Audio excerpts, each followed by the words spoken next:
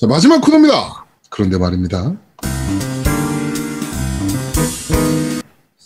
자, 오늘 그런데 말입니다는 대항해 시대에 대해서 얘기를 좀 해보겠습니다. 일단 뭐 코에이에 대해서 좀 얘기를 좀 하죠. 네. 네, 일단 대항해시대 시리즈 자체가 코에이의 역사 시뮬레이션 게임 중에 하나였고요. 90년대에 그렇죠. 이게 많이 나왔었죠, 사실. 많이 나왔죠. 이때 당시에 코에이가 정말 게임을 쏟아내다시피 게임을 냈던 때여서 특히 역사 시뮬레이션이나 뭐 이런 쪽으로. 우리 기억에는 사실 이때가 코에이의 리즈 시절이죠. 전성기. 네. 그러니까 물론 이제 돈은 그 뒤로 더 많이 벌었겠지만 네. 우리 기억에서는 사실 이게 이때가 가장 거의 최고의 코에이의 모습을 보여줬던 때예요. 그렇죠, 그렇죠. 그러니까 역사 시뮬레이션 게임으로 나온 게 뭐 신장의 야망이라든지 그렇지. 우리가 잘 알고 있는 삼국지, 뭐 수호지, 랑펠러, 그렇지, 징기스칸, 원조비사 그것도 있었고. 국내에는 거의 잘 안 나오는데 태압 입지전도 마찬가지고. 태압 입지전 있었죠. 네. 그렇죠. 그리고 나중에 시뮬레이션 RPG로 나왔던 게 공명전이나 뭐 조조전 이런 것들도 있잖아요. 연걸전 제일 처음 나오고 있던. 그렇죠. 그것들도 다 재밌었으니까. 예전에 그 도스 시절에, 그러니까 우리 PC 도스 시절에 도스의 그런 그 콤피그 같은 콤피그.exe 뭐 오토 exe 콤피그시스 오토 exec 오토 exec bat 그다음에 뭐 제이도스 그러니까 재팬 도스를 막 설치하고 막 이런 거 그쵸, 막 이런 것들을 컴퓨터 기술을 가장 많이 발전시킨 게임 중에 하나라고 저는 생각이 들어요. 그러니까 공부해야 됐던 거죠. 그러니까 그렇죠, 실제로 그때 삼국지 3부터 아마 도스 V를 써야 했었던 걸로 기억하고. 도스 V 썼어야 됐죠. 네, 그리고 그 제가 몇 번 방송에서 얘기했던 것 같은데 삼국지 2 같은 경우에는 그 PC 툴스 같은 거 이용하면 수치 바꿔가지고 능력 전투력 99, 그렇죠. 네. 전투력 100 만들고, 네. 전투력 255 만들고 막 그랬죠. 나중에는 제가 무슨 짓까지 했냐면은 게임 시작하고 한 달 만에 전국 통일시키는 거.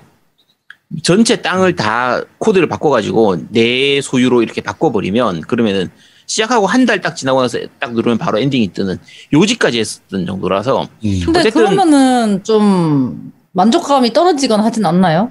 그냥 그걸 즐기는 거예요.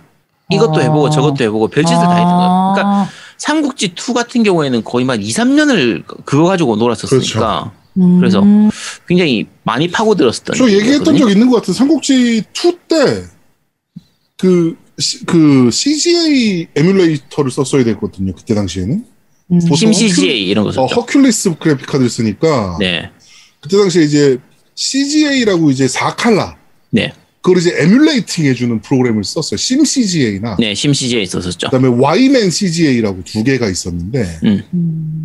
이제 저는 Yman CGA도 좋아했거든요. 심 CGA. 그래요? 저는 거의 심 CGA 썼었는데. Yman CGA는 이렇게 딱 압축돼서 그래픽이 이렇게 좀 16대 9 방식으로 좀 보여줘가지고 Yman CGA를 썼었는데 Yman CGA를 쓰던 심 CGA를 쓰건 제가 그때 컴퓨터 그 허큘리스 카드에 좀 문제가 있어가지고 화면이 반이 안 나왔어요.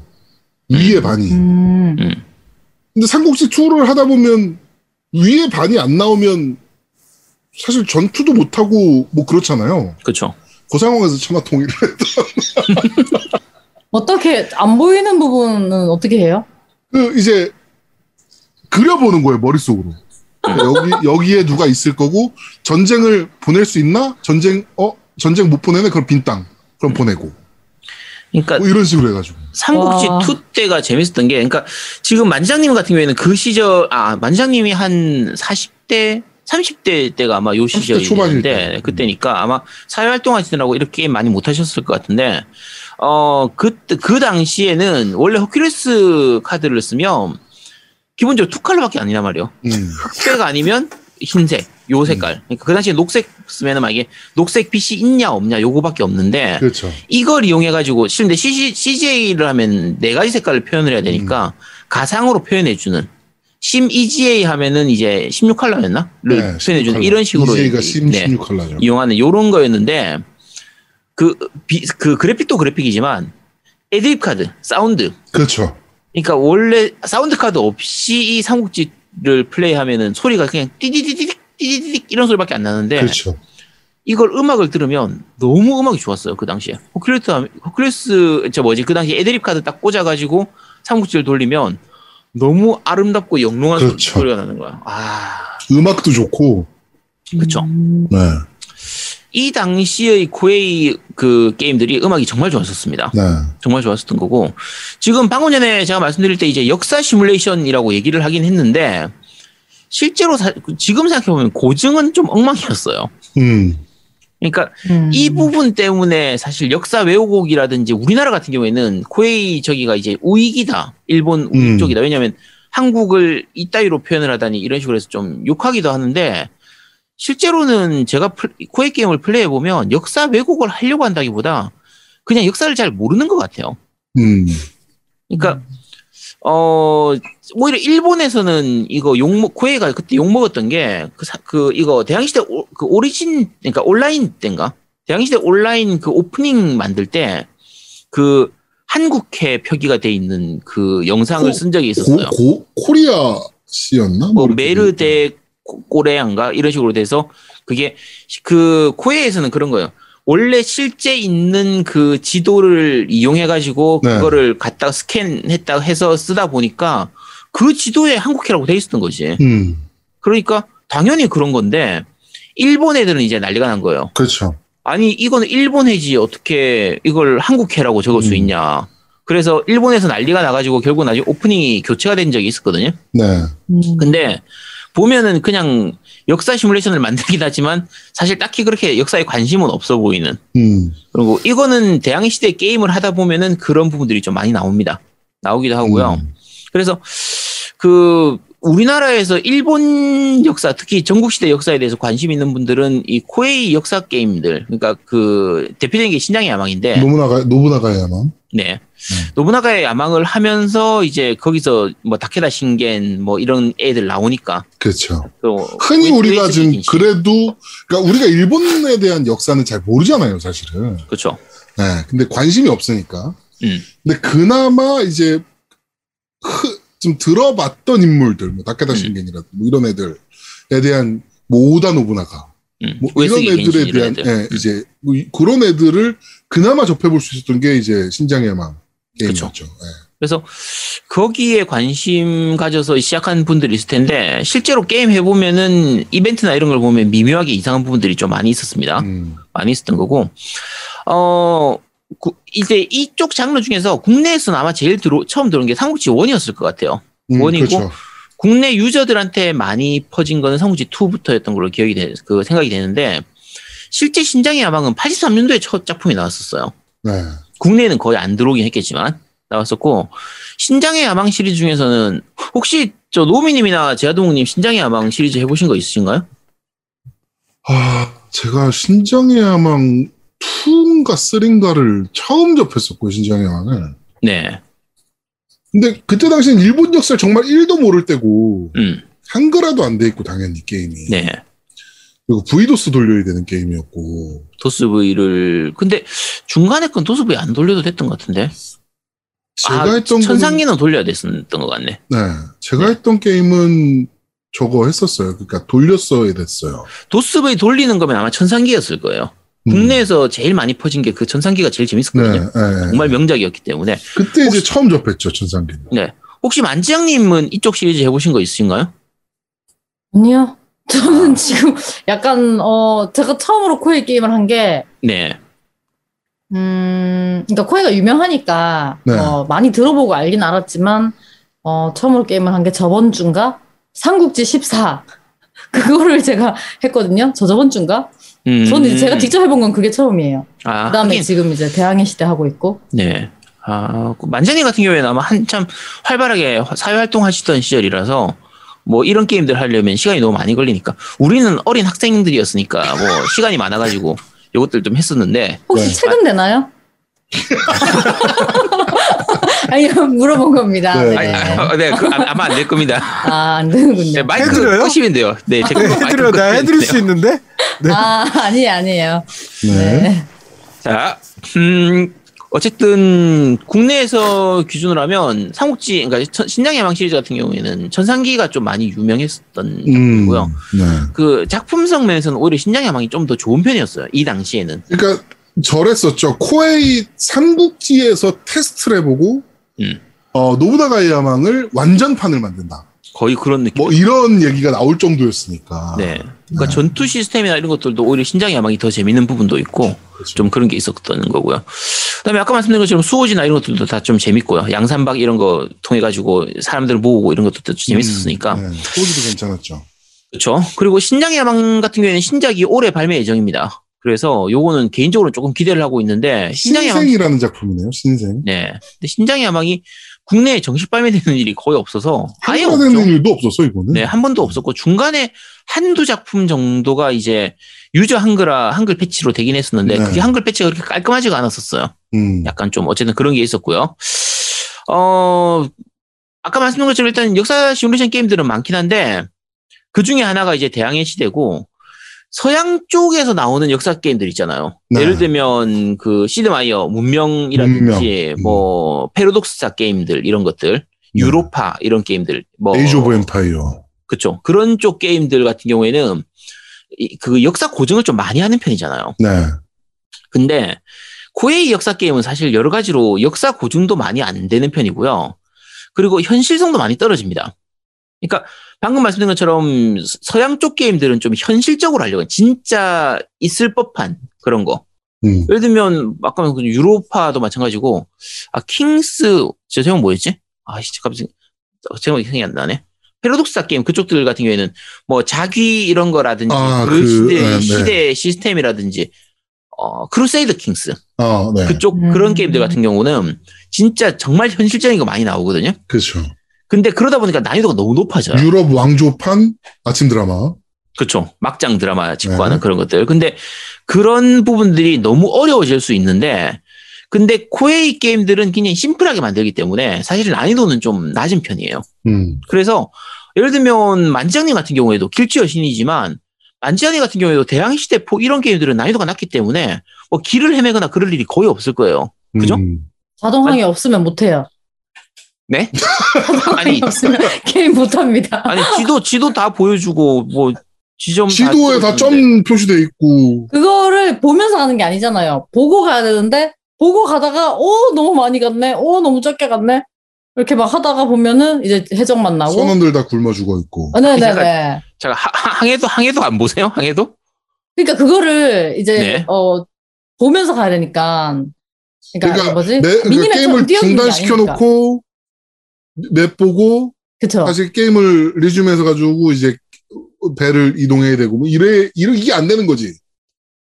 참고로 지금 대항해시대 4 같은 경우에는 지도가 미리 나오잖아요. 네. 대항해시대 1에는 그 지도가 미리 안 나왔었어요. 그렇죠. 그래서 내가 배를 몰아서 아래쪽으로 갔을 때 그 밑에 뭐가 있을지 전혀 모르는 상태로 가야 되는 그런 수준이었고 지도상에서 어디에 항구가 있을지 모르기 때문에 이 길로 가서 예를 들면 내가 식량을 한 30일치를 준비해가지고 아래쪽으로 출발을 했을 때 과연 30일치 그 식량이 다 떨어지기 전에 다음 항구까지 갈 수 있을지 없을지를 전혀 알 수 없는 상태에서 맨 땅에 헤딩하는 느낌으로 가야 했거든요.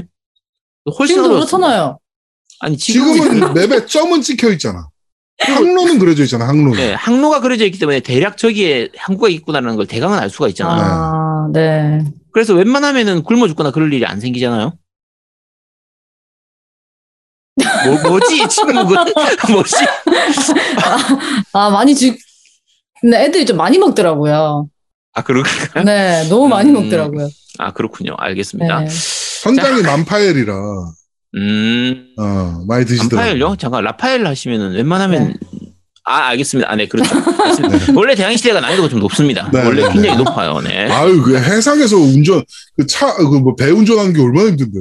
그럼요. 그리고 선원들 좀 굶어야 돼. 애들이 너무 배부르게 하면 정신을 못 차려요. 약간 이렇게 좀 헝그리 정신이 부족하기 때문에 조금 이렇게 굶어줘야 됩니다. 알고 있습니다. 저도 그런 것 때문에 교육 차원에서 굶기시라는 거라는 거 제가 충분히 다 이해를 하고 있습니다. 네네. 자, 일단 대항해시대 전체 시리즈를 좀 먼저 말씀드리겠습니다. 1편 같은 경우에는 사실 국내에서는 이게 정식 수입이 안 됐던 걸로 기억하는데. 원은 수입 안 됐을 거예요. 네. 저도 1편 같은 경우에는 해적판으로 즐겼었거든요. 그때 아마 중3, 고1 그때쯤이었던 걸로 기억하는데, PC판이 그 시기쯤에 들어왔었어요. 당연하지만 그 당시엔 영문판으로 들어왔었고, 그 코에이 게임은 그 당시엔 도스판이 대부분이었으니까 요 그렇죠. 시절쯤에는. 그래서 그리고 1편은 여러 가지로 단순했습니다. 사실. 그러니까 시스템 자체는 단순했는데 지금 대항해 시대의 그 기본적인 거는 다 갖추고 있었어요. 예를 들면 바람의 방향이라든지 해류의 방향 이런 것들 이런 개념들도 이미 그때부터 있었고 이제 무역 루트 찾아가지고 그거 사고 팔고 반복해가지고 돈 번 다음에 그 돈으로 좋은 배 사고 좋은 배에다가 좋은 무기 달고 그걸로 해적 잡으면서 쓸어 담고 상대 세력하고 배하고 싸우고 그리고 이제 나중에 하다 보면 이제 국왕한테 인정받아가지고 공인 해적이 될 수 있었거든요. 네. 그러면 이제 노략질을 해도 이제 뭐 명성이 떨어지는 그런 게 없는 오히려 이제 좋은 명성을 얻는 그런 게 있어서 그렇게 해서 하다 보면 나중에 그 상대 보통 스페인 무적 함대 이런 거 있잖아요. 그런 거하고 싸워가지고 그거 무찌르고 나면 엔딩 거의 그런 느낌으로 진행이 됐었던 게 1편이었거든요. 네. 이 시스템은 사실은 그 뒤에 후속작 나와도 비슷한 느낌으로 진행이 돼요. 거의 패턴이 항상 그런 패턴으로 가는 건데 여러 번 하다 보면 사실 패턴이 단순해집니다. 방금 말씀드린 것처럼 제일 좋은 무역 루트를 찾아가지고 그것만 뺑뺑이를 도는 거야. 뺑뺑이를 돌고 요거 뺑뺑이 돌다 보면 돈 많이 벌어서 보통 갤리온, 헤비 갤리온 이런 거 있죠. 배 종류에서. 네. 처음에는 이제 카락 이런 것들 쓰다가 나중에 되면은 이제 좋은 배, 갤리온이나 헤비 갤리온 같은 거 해가지고 그걸로 캐논 이빠이 담아서 쓸어 담는 이런 식으로 하는데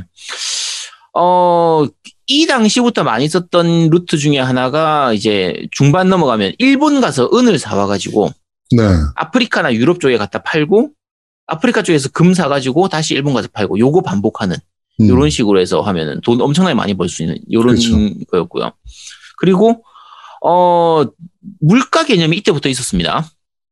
그러니까 같은 물건을 계속 사다 보면 그 물건의 시세가 올라가는 거예요. 그렇죠. 예를 들면 내가 일본에서 은을 사다가 뭐 한국에 와가지고 한국은 좀 그 당시 없으니까 중국에 와가지고 갖다 판다. 그러면 이걸 계속 반복하면 일본에서는 은을 점점 많이 사잖아요. 네. 사면 살수록 물가가 올라가요. 시세가 그렇죠. 올라가고. 은에 대한 시세가 올라가는 거죠. 그렇죠. 우리가 수요 공급의 법칙이 있으니까. 네. 그리고 이걸 중국에서 계속 판다. 팔다 보면 은이 많이 풀리니까 은의 시세가 떨어지는 거예요. 그렇죠. 이런 식의 개념이 있었습니다. 그래서 이게 그 하나의 물건 단위로 하는 게 아니라 나중에 되면 이제 그 식품류, 광석류, 기금속류 이렇게 그 분류에 따라 가지고 가격이 오르내리기 때문에 아까 말씀드린 것처럼 한쪽에서 은을 사다가 다른 쪽에다 금을 팔고 또 그쪽에서 금을 사다가 다시 쪽에서 금을 이제 팔면 이걸 반복하면 같은 부류이기 때문에 정말 노가다기 좋은 노선이 만들어지는 거죠. 요거 많이 좀 하는 편이었습니다. 특히나 은 같은 경우에는 말도 안 되게 수익률이 좋았기 때문에 그렇죠. 뭐 수십 배씩 남겨먹고 이럴 수 있으니까 완전 그런 바가지가 없었죠. 그리고 만지장님은 지금 포 열심히 하고 계시잖아요. 네네. 뭘로 좀 수익을 좀 많이 버셨나요?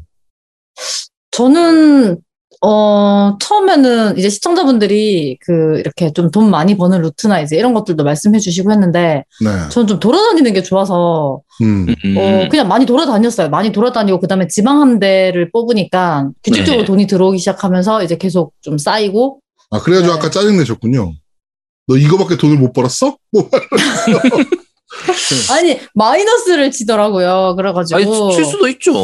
네, 그래서 조금 얘가 혹시 빼돌리는 건 아닌가. 네. 네, 그런 의심을 살짝 했죠. 그렇습니다. 4편에서는 이제 앵벌이 시킬 수 있는 게 생겨서 지방함대라는 걸 만들어가지고 앵벌이를 시킬 수 있게 돼서 지금 만장님처럼 저렇게 애들 딱합해가면서 앵벌이를 시키는 거죠. 자, 어쨌든 1편부터 어느 정도 시스템은 다 맞춰져 있었고요. 2편은 이제 93년도에 발매됐는데 국내에 아마 들어온 거는 95년 전후에 들어왔던 걸로 기억해요. 이때 비스코라는 업체가 수입했죠. 네, 이때는 정식 수입하면서 한글화까지 다 했기 때문에 아마 국내에서는 2편을 제일 많이 즐기셨을 거예요. 그리고 2편이 가장 그러니까 완성형이라고 이제 얘기를 하잖아요. 정말 명작이었죠. 네, 정말 명작이죠. 2편이. 그러니까 2편 같은 경우에는 캐릭터도 6명이었거든요. 네. 근데 6명이 스토리가 다 다른데다가 캐릭터에 따라서 목적이 다 달랐어요. 그러니까 각 캐릭터마다 이제 처해진 상황이 다른 거예요. 귀족도 있고, 뭐 그렇죠. 상인도 있고, 뭐 모험가도 있고, 해적도 있고. 그러니까 그 당시에 제일 많이 했던 건 이제 붉은 머리 해적, 여해적, 카탈리나.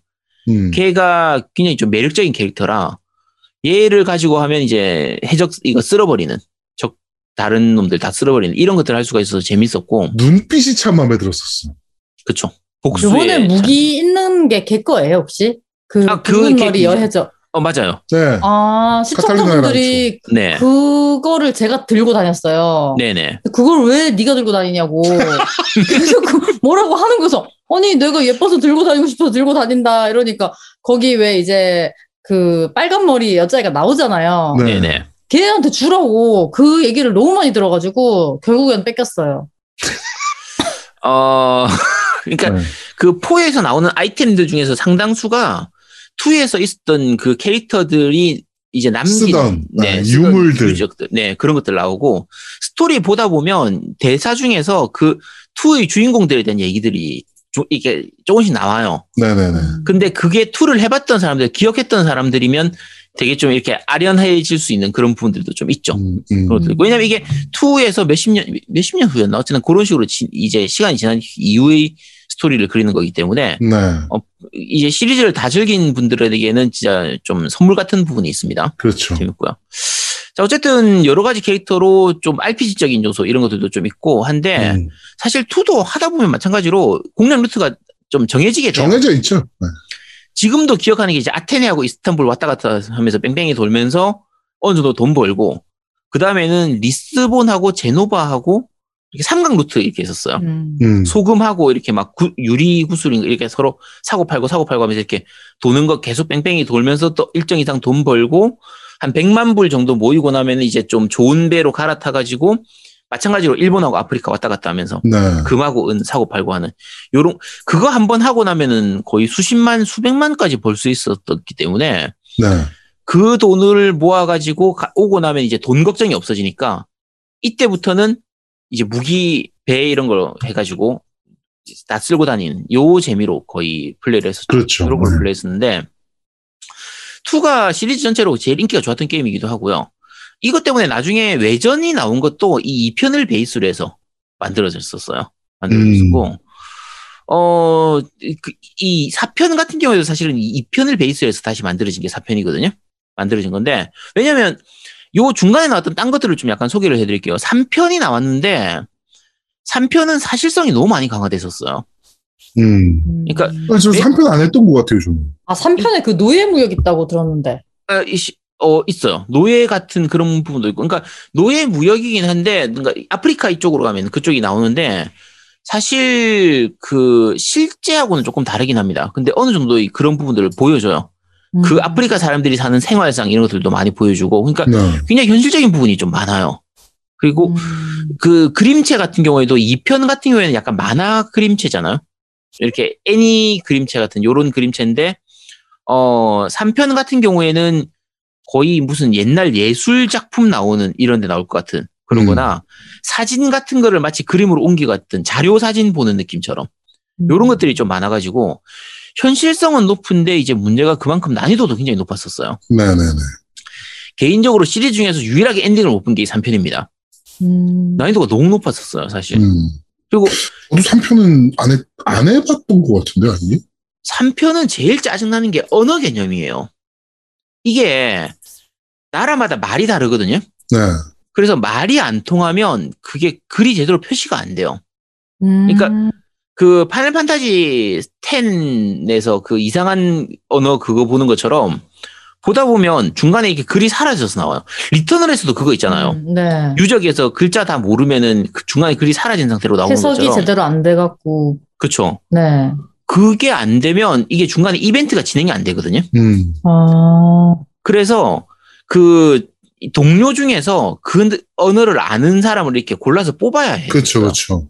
그래서 그런 게 되게 답답했고 아니면 내가 직접 배우든지 그래야 되는데 어쨌든 좀 되게 답답한 부분도 많고 어려운 부분이 많아서 탐험하는 재미는 그럭저럭 괜찮긴 해요. 내륙 지방 탐험해서 낙타 타고 탐험하고 이런 것들도 있고 하니까. 근데 이 게임 홍보가 진짜 많이 당했거든요.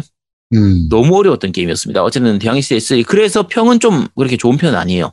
안 좋은 편이고 이렇게 어려운 거 좋아하는 분들은 또 좋아하는 분들이 있긴 하지만 개인적으로는 별로였습니다. 그리고 그 뒤에 대항해시대 온라인 나왔고 지금도 서비스 중이죠. 네. 근데 대항해시대 혹시 제아동님 대항해시대 온라인 좀 하셨나요? 온라인은 좀 했죠. 네, 온라인 좀 했었고. 많이 하셨어요? 아니요, 많이는 안 했어요. 이게 그러니까 대항해시대 온라인이 처음 런칭했을 때 네. 그 가장 큰 문제점이 저거였어요. 항해 시간이 너무 길다. 아, 맞아요.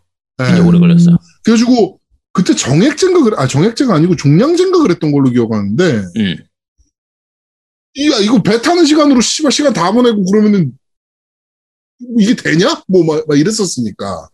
이게 진짜 문제 중에 하나가 실제로 실제 항해하는 물론 그 정도까지는 아니지만 지금 제동이 말씀하신 것처럼 오래 걸렸거든요. 오래 걸리는데 오래 걸려도 돈을 많이 벌지는 못해요. 아무래도 그렇죠. 이게 온라인 게임이다 보니까 어느 정도 이제 경제 시스템을 맞춰야 되니까. 그렇죠. 그런 부분들 때문에 그리고 실제 경제 시스템처럼 이제 다 동일 루트에서 여러 사람들이 많이 사고 팔고를 하다 보면 수익이 떨어지는 그런 게 생겨요. 자, 그런데 항해 시간이 길다 보니까 10분 정도 걸리거든요. 그럼 켜놓고 딴짓을 하게 돼요. 딴짓하고 보면 해적한테 털려 있어요. 그러니까 이게 그 게임상 해적이 아니라 다른 PK 당하는 거예요. 그렇죠. 그러니까 다른 유저들이 털고 가버리거나 그러는데 내가 제대로 각 잡고 하면 해적 만나면 도망쳐야 되거든요. 네. 근데 중간에 털리면 딴 거 하거든, 분명히. 네, 딴 거 하게 돼요. 근데 왜냐면 왼쪽 방향으로 가놓고 나서 한 5분 동안 놔두면 나중에 그냥 어느 정도 가 있으니까. 근데 해적한테 털리면 진짜 멘탈도 털립니다. 템도 뺏기고 배 수리비도 엄청 많이 나가고 무역 한 번 해가지고 벌 수 있는 게 예를 들면 한 10,000골드라고 치면 한 번 털리면 수리비 나가는 거에 템 털리는 거에 이런 게 한 4, 5만 골드는 그냥 날아가는 거예요. 네. 그러면 진짜 멘탈 털리는데 하기 싫어지지. 그렇죠. 그래서 그냥 때려쳤었거든요. 지금은 바뀌었는지 모르겠는데. 지금은 항해 시간 그거에 피드백이 되게 많았어요. 항해 시간이 너무 길다. 네. 아무리 항해하는 게임이지만 배 위에서 할 것도 없는데 너무 오래 바다 위에 그 파란색 바다 위에만 떠 있다 이래가지고 그걸 좀 줄였던 걸로 알고 있어요. 그래가지고 그 시간에. 네. 지금은 그럴지 모르겠네요. 그러니까 그 당시에는 진짜 너무 어려웠었어요. 너무 답답했고. 요게대시님도 말씀하시네. 오픈 베타 때 리스폰 캘리컷 인도 가는데 1시간 걸렸다고. 야, 지금 4 같은 경우에는 리스본에서 캘리컷 가는 거면은 한 10분이면 가잖아. 10분 정도? 10분도 안 걸릴 것 같은데. 10분도 안 걸릴 것 같은데. 자동 항행하고 이거 하면 거의 왕복해도 빨리 가면 10분이면 갈 것 같은데. 자, 어쨌든 당시에 이거 온라인 같은 경우에는 그런 부분 때문에 조금 너무 어려운 부분도 있었고요. 네. 그 이후에 대항해시대 4하고 6가 나왔는데 이게 둘 다 PC 모바일 중심이었어요. 네. 지금은 모바일 게임 같은 그런 느낌이었는데 이게 모바일 게임이다 보니까 그러니까 5 같은 경우에는 국내 정식 서비스도 했었거든요. 근데 노가다가 좀 많이 필요했었던 걸로 기억됩니다. 좋은 기억은 없어요. 좋은 기억 없고 지금은 아마 서비스 종료했던 걸로 알고 있고 대항해시대 6 같은 경우에는 아예 국내 정식 서비스도 안 되고 그냥 일본에서만 하다가 바로 접었던 걸로 기억하고 현재 대항해시대 오리진이 PC하고 모바일로 발매될 예정입니다. 개발 중이고요. 네, 개발 중이라서 클로즈 베타 진행했고 이게 국내 라인 게임즈하고 이제 일본 코리아하고 공동 개발하고 있는 상태라서 대항해시대 2를 베이스로 하기 때문에 개인적으로 상당히 기대되고 있는 작품이에요. 이거 2 베이스 아닌 걸로 알고 있는데 2 베이스 아니야? 2 베이스지 기본. 2 베이스로 알고 있는데? 그래요? 영상 자체에서 나오는 주인공이 그 빨간 머리 2 베이스였나? 2 베이스 아니었나? 나는 2 베이스로 알고 있었는데. 어쨌든 2 베이스든 4 베이스든 비슷하니까. 2하고 4는 어느 정도 비슷하니까. 네. 자, 어쨌든 여기까지 시리즈 얘기는 접고요. 대항해시대 4로 본격적으로 넘어가도록 하겠습니다. 네. 자, 만지장님 이거 게임 하신다고 도서관도 갔다 오셨다고. 네, 도서관도 갔다 오고 뭐 책도 좀 사고. 네. 뭐 책을 사셨다고요? 네, 이거 대항해시대요.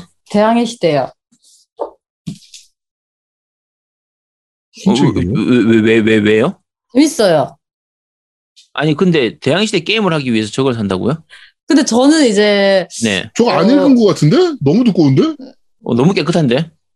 이거를 도서관에서 빌렸는데 제가 샀어요. 이거는 제 책이고 도서관에서 이제 빌렸다가 빌려보니까 재밌어가지고 괜찮아가지고 저는 이제 샀는데 저 같은 경우에는 게임 할 때 원래 조금 배경을 미리 공부하거나 공부하면서 하는 거를 좋아해요. 그러니까 가도어를 하면은 북유럽 신화를 공부하고 뭐 마피아를 하면 뭐 대부 영화를 다시 한번 보고 뭐 배경을 찾아보고 그러니까 이게 시청자분들이 워낙 똑똑하셔서 제가 뭐 더 배우려고 그런 것도 있는데 제일 중요한 거는 제가 게임에 몰입이 더 잘 돼요. 그냥 이제 지나가는 좋은 방식이죠. 들도 근데 사실 뭐 그렇게까지 하면서 게임을 해야 되나라고 생각하는 분들도 있을 수 있는데 저는 이제 어쨌거나 방송을 하는 입장이니까 조금이라도 더 알면은 시청자분들이랑 뭐 대화할 수 있는 것도 많고 해가지고 네, 제가 100만 년 만에 도서관을 다녀왔죠.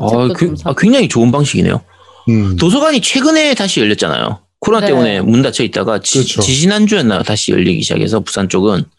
근데 은근 사람들이 좀 있더라고요. 그래도. 네.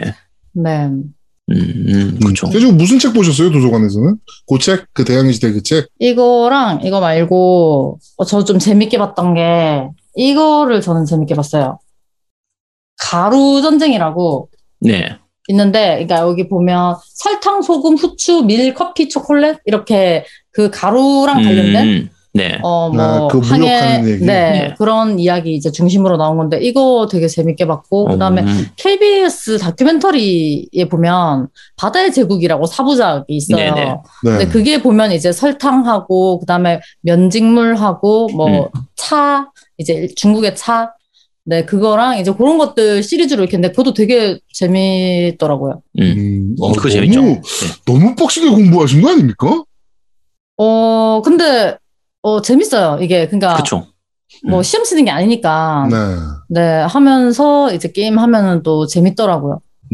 굉장히 좋은 방식이네요. 미리 사전에 약간 배경 지식만 게임과 관련된 걸 보는 게 아니라 아예 그냥 배경 지식하고 하면 몰입감이 장난 아니에요. 몰입감이 남다르긴 하겠지. 정말 재밌을 것 같은데요. 이거 봤던 장면인데 뭐 이런 것들이 보일 테니까. 네, 너무 이제 책 같은 거 보면 좀 지루할 것 같으면 영화 같은 것도 이제 뭐 보면 재밌거든요.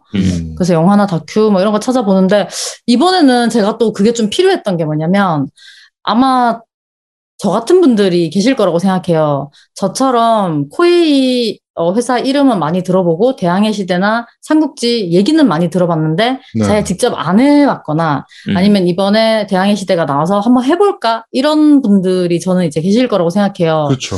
그래서 저는 이제 약간 그런 입장에서 얘기를 해보자면 좀 불편하고 진입장벽이 높은 부분들이 좀 있었어요. 오지게 불편하긴 하죠. 전체적으로 시스템이. 근데 처음 이제 맞닥뜨리는 입장에서는 일단 자동 저장이 안 되는 게임에 저는 익숙해져 있지가 않아서 제가 실컷 하다가 잘 안 죽지만 어쩌다가 죽을 때가 있단 말이에요. 한 시간 했는데 제가 방송 중에 날아간 적도 있었어요.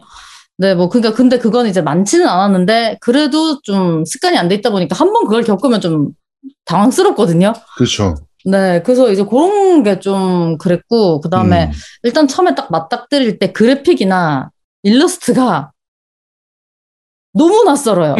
네. 일러스트는 정말. 맞아요. 약간, 그래픽이 좋을 필요는 없는 게임인데, 요즘 그래픽 좋은 게임이 워낙 많다 보니까 더 그렇게 느껴지는 것도 있고, 그냥 시퍼런데, 뭐, 이제, 그림들이 1970년대쯤 나왔던 무슨 캔디나 베르사유의 장미, 이런 그림체가 저는, 떠오르더라고요. 네. 그래서 요즘이랑 비교를 하면 너무 낯설어요. 그래서 진입장벽이 높고, 이거를 내가 해도 될까? 할 수 있을까?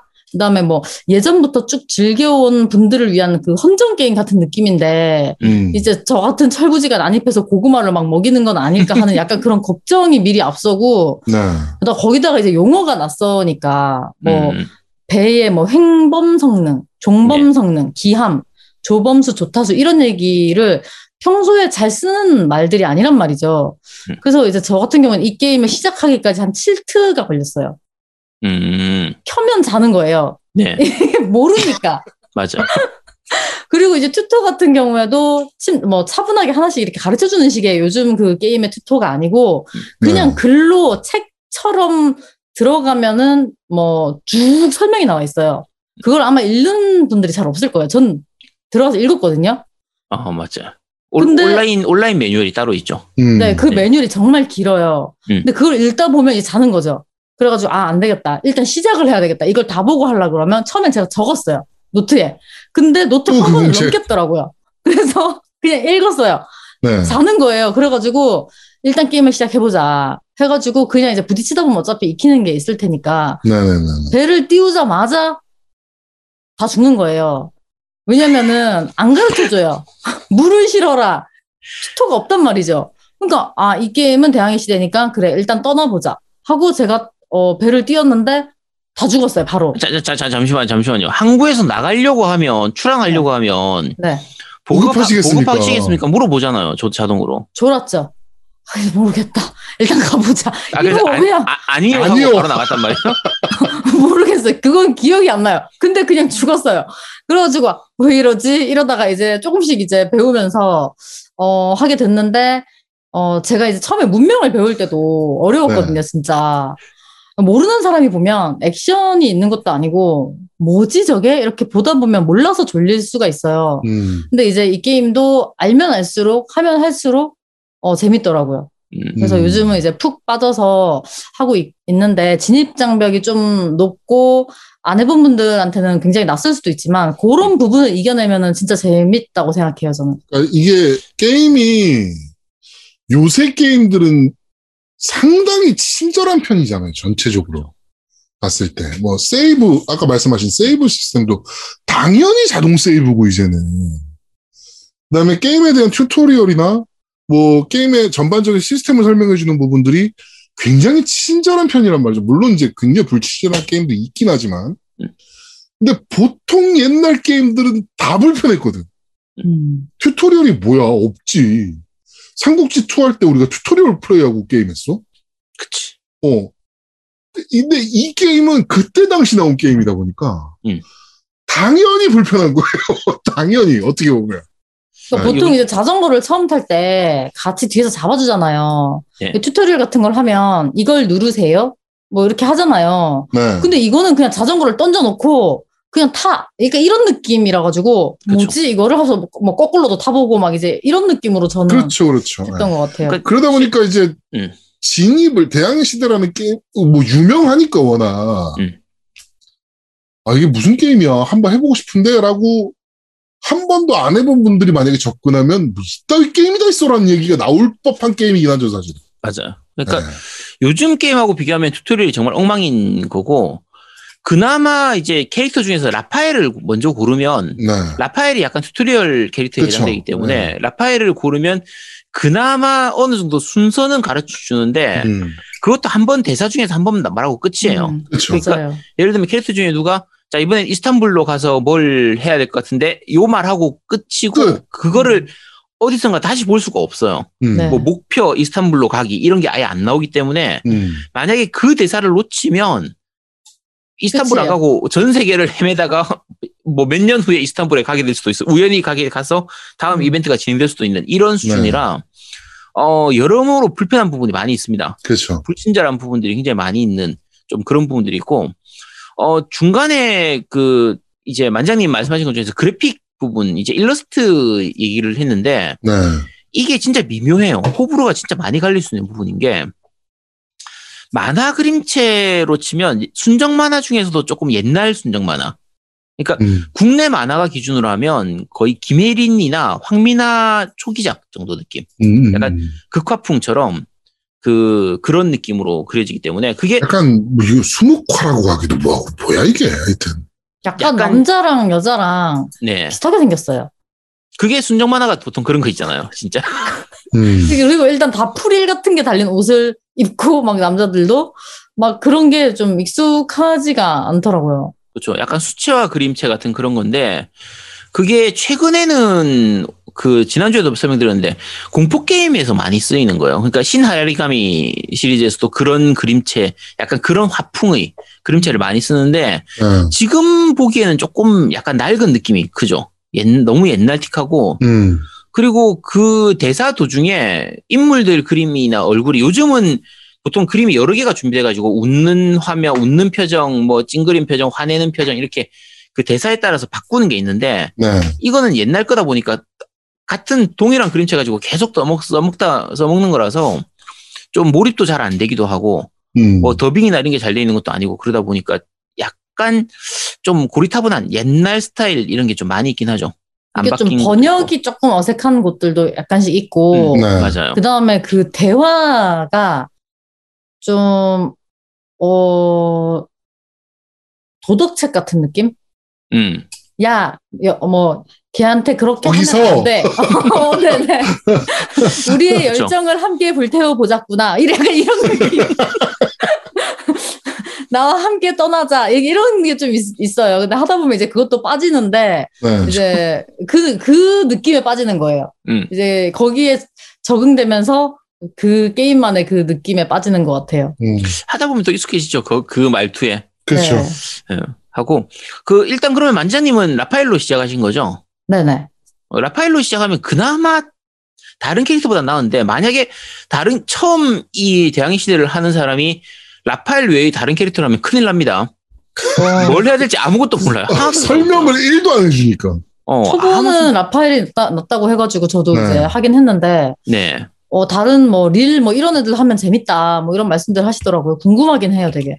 그러니까 캐릭터별로, 그러니까 이번 작 같은 경우에는 이제 파워 키트를 기본으로 하기 때문에 캐릭터가 총 7명이에요. 7명이고 각 캐릭터에 따라서 배경 스토리라든지 아까 2하고 마찬가지로 목적이나 이런 게 조금 다르기 때문에 다른 캐릭터로 하면 또 그 나름대로의 재미는 있습니다. 근데 이제 물론 공략 방식은 비슷비슷해요. 어차피 이제 특정 무역 해가지고 이제 황금 루트 찾아가지고 그거 계속 뺑뺑이 돌면서 돈 벌고 돈 번 다음에 그 돈을 기본으로 해가지고 이제 전 세계 한번 탐험하고 그리고 탐험하고 나서 지도 다 밝히고 나면은 그 다음에는 이제 해적질하고 하는 요런 식으로 거의 진행이 되기 때문에 패턴은 그러니까 거의 비슷합니다. 시작 지점이 다르고 그 다음에 동료가 다르고 그렇죠. 인도 쪽에 있는 우띠라는 애로 하면 네네. 걔가 이제 여자들을 좀 거느리고 있는 애라서 여자 3명이 동료로 시작한다고 하더라고요. 그게 돈도 많을 거예요. 네네, 맞아요. 네. 그래서 이제 그런 시작 지점이나 그 다음에 같이 시작하는 동료, 네, 그런 게 다르고 결국에는 이제 7대항 제패하고 어떤 그렇죠. 물건, 네, 가져오는 그 패자의 증표를 찾는 게 이제 목적이니까 비슷하죠. 결과는. 최종 게임 목표는 전 세계에 있는 7개의 대해, 원피스하고 되게 비슷하죠. 그래서 패자의 징표를 모으는 건데, 전 세계 돌아다니면서 지도 모으고 그 지도를 이용해가지고 징표 얻고, 여기 하는 게 거의 그냥 목표니까, 누구로 하든 사실은 끝은 비슷하게 갑니다. 비슷하게 가는 편이고, 중간에 만장님 말씀하셨는데, 이제 전 세계 돌아다니면서 스토리 진행하다 보면 동료를 모으게 되죠. 그래서 부하를 많이 모아야 됩니다. 왜냐면 부하를 많이 모아서 내 배에 이제 그 뭐 무슨 부기장이랑 부함장 어쨌든 이런 거나 뭐 측량사 이런 거 조범수 조타수 이런 걸로 다 써야 되기 때문에 그런 걸로 다 배치를 시키기 위해서도 해야 되고 전투할 때도 필요하고 그리고 내가 함대를 운영해야 되니까 내 배만 쓰는 게 아니라 이제 여러 배들을 이끌어야 돼. 기본적으로 5대의 배를 가지고 움직이기 때문에 그 배에다가 함장을 다 배치를 해야 되기도 하고 그리고 이제 내 함대만이 아니라 부하 함대들을 만들 수가 있거든요. 지방 함대라고 지방 함대라고 해서 앵벌이 시키는 용으로 써야 되기 때문에 이런저런 거 하다 보면은 결국은 이제 부하가 많이 필요하죠. 그래서 전 세계 돌아다니면서 부하 수집하는 게 오히려 첫 번째 목표가 돼요. 그래서 재밌었던 것 같아요. 그게 이게 그쵸. 게임 어떻게 보면 이 게임 스타일에 맞게 그 성장의 재미를 느낄 수가 있고. 처음에는 진짜 가진 게 하나도 없고 돈을 빌려가지고 이제 시작을 하고 막 이러는데 점점 이제 세력을 넓혀나가고 그런 과정에서 진짜 원피스에서 루피가 동료 모으는 것처럼 이제 동료들을 모으잖아요. 그쵸. 그래서 처음부터 완성된 팀이 아니고 이제 자기들 사정도 나오고 개성도 있고 그런 동료들을 여행하면서 모으고 아이템도 지어주고 같이 싸우고 하니까 그런 재미가 있었던 것 같아요. 그렇죠. 동료 지금 얼마나 모으셨어요? 저 거의 다 모은 것 같아요. 그러니까 제가 확실히는 모르겠는데 지금 거의 다 모았다고 하시더라고요. 한 20명 약간 넘죠, 보통. 명수는 20명 그 정도는 그 정도 될 것 같아요. 조선도 갔다 오신 거고. 네. 그래서 우리나라 애도 이제 만나고. 그렇죠. 그러니까 우리나라도 있습니다. 조선, 그러니까 지역명으로 나오니까 한양으로 표시가 되는데 나라는 조선인 거고 거기에 가면 이제 설리화라고 캐릭터가 나와. 설리화 맞나? 맞죠? 이화설, 어제는 캐릭터 나오는데, 얘가 사실은 그림으로 보면 이게 한국인지 중국인지를 알 수가 없어요. 막 머리에 태극 문양 있는 머리띠 같은 거 메고 뭐 입고 이러니까 실제로 그렇다니까. 그리고 네. 그게 좀 저는 아쉬웠어요. 그러니까 보통 서양에서 아까 전에 말씀하셨었는데 서양에서 만든 게임 같은 경우에는 게임이 아니라 뭐 영화나 이런 것도 일본 사람, 이제 우리나라 사람, 중국 사람 좀 구분 잘 못하고 문화 같은 거 좀 뭉뚱그려서 표현하는 경향이 좀 있잖아요. 네. 근데 이 게임은 왜 그렇게 했는지 우리나라 사람이 나오는데 그 밀짚 모자 같은 걸 쓰고 그다음에 그 스님이 입는 옷 같은 걸 입고 전혀 이제 거의 뭐 이게 동양 맞나 싶은 뭐 그런 느낌도 들고 동양은 동양인데 하여튼 뭐 오만 잡다한 게 섞여 있는 느낌? 그렇죠. 우리나라라는 생각은 좀 안 들더라고요. 그러니까 이게 역사 왜곡을 하려고 하는 게 아니라 그냥 이상한 거예요. 이상하고 아니 애시당초에 그 중국의 캐릭터 이름이 마리아 리 이렇게 들어간단 말이에요. 네. 중국의 이름인데 왜 마리아가 왜 들어가? 근데 어쨌든 그런 식으로 들어가는 거고요. 그리고 한국하고 관련된 이벤트가 하나 있는데 중국에서 기주였나 항주였나에서 그 얻는 캐릭터가 하나 있는데 요 캐릭터를 얻을 때 얘가 중국 있는 술집 여자한테 선물로 주기 위해서 신라 왕관을 갖고 싶어요. 신라 금관 가져오는 그쵸. 게 있죠. 네. 네, 신라 금관 가져오는 이벤트가 있는데 이거 할 때 한양에 와가지고 그 몇 가지 술집 가서 소문 들은 다음에 이제 그 유적 발굴해가지고 거기서 금관을 주워다가 그러니까 도굴이죠. 사실상 도굴하는 거잖아요. 그렇죠. 도굴이죠, 도굴. 아니 이게 유럽 애가 우리나라 와가지고 문화재 도굴한 다음에 그걸 딴 중국에 있는 술집 여자한테 중국 술집 여자한테 선물로 주는 거야. 뭐지 이 정체불명의 이벤트 뭐야 이 병신 같은 거 싶은데 이거 역사 왜곡이나 뭐 그런 거 아닙니다. 그냥 코에 게임이 원래 이래요. 네, 잘 몰라요. 네, 코에 아니 애시당초에 엑스칼리버 주워다가 그거 가지고 무기로 쓰고 앉아 있는 게임인데 여기서 뭘 더 바라겠어요. 그러니까 어쨌든 뭐 그런 식으로 진행되고요. 그리고 술집 아가씨들한테 이제 술 마시면서 그 정보 얻고 하는 거는 이제 네. 전작하고 똑같죠. 마찬가지로. 네, 그렇죠. 만지장님이 그래서 되게 한번 화를 냈죠. 왜요? 술집 아가씨가 좌표를 알려주는데 뭐 그러니까 경도 왼쪽으로 가서 아니 경도 위도를 알려준 게 아니고 뭐 왼쪽으로 가서 뭐 어디로 가시면 뭐가 있어요. 만지장님이 그걸 쓰려고 노트에다가 네. 노트를 꺼내시다 그냥 버튼을 누르셔가지고 넘어갔죠. 그래가지고 다시 말하라고 이러면서 다시 못 봐요. 그렇죠. 다시 안 가르쳐줍니다. 네. 계속 술 마시다 보면 가르쳐주기도 있죠. 하죠. 네. 여러 번 술을 마셔야만 다시 그렇죠. 이제 알 수 있고. 이 게임 같은 경우에 사실 술값이 되게 쌉니다. 한 잔에 5골드, 그다음에 두 잔 먹으면 10골드 이런 거고. 근데 10골드, 20골드인 동네도 있어요. 그래봐야 어차피 10골드, 20골드니까. 무역 한 번 하고 나면은 뭐, 몇만 골드씩 그냥 얻을 수 있으니까. 그쵸. 여관비도 엄청 싸죠. 하루에 1골드밖에 안 하니까. 이게 사실 재밌는 게, 바다로 나가면요, 선원 많이 있으면은, 애들 밥 먹어 치우는 게, 하루에 한 400골드, 500골드씩을 먹어 치우거든요. 그렇죠. 근데, 여관에 묶으면은, 육지에 있으면은 1골드밖에 안 들어요. 이 뭐지, 얘들은? 땅을 파먹나? 나머지 애들은 배에 있는 거지. 주인공 그룹만 돌아다니는 거지. 아니 배에서도 뭔가를 먹긴 먹어야 될 거 아니야. 밥값은 안 주는 거야? 보급하잖아. 야, 이거 진짜 이거 블랙 기업 아니야? 근데 그러니까 실제로 네. 대항해시대 때 이제 몇 달씩이나 막 이렇게 길게 떠먹다 보면은 네.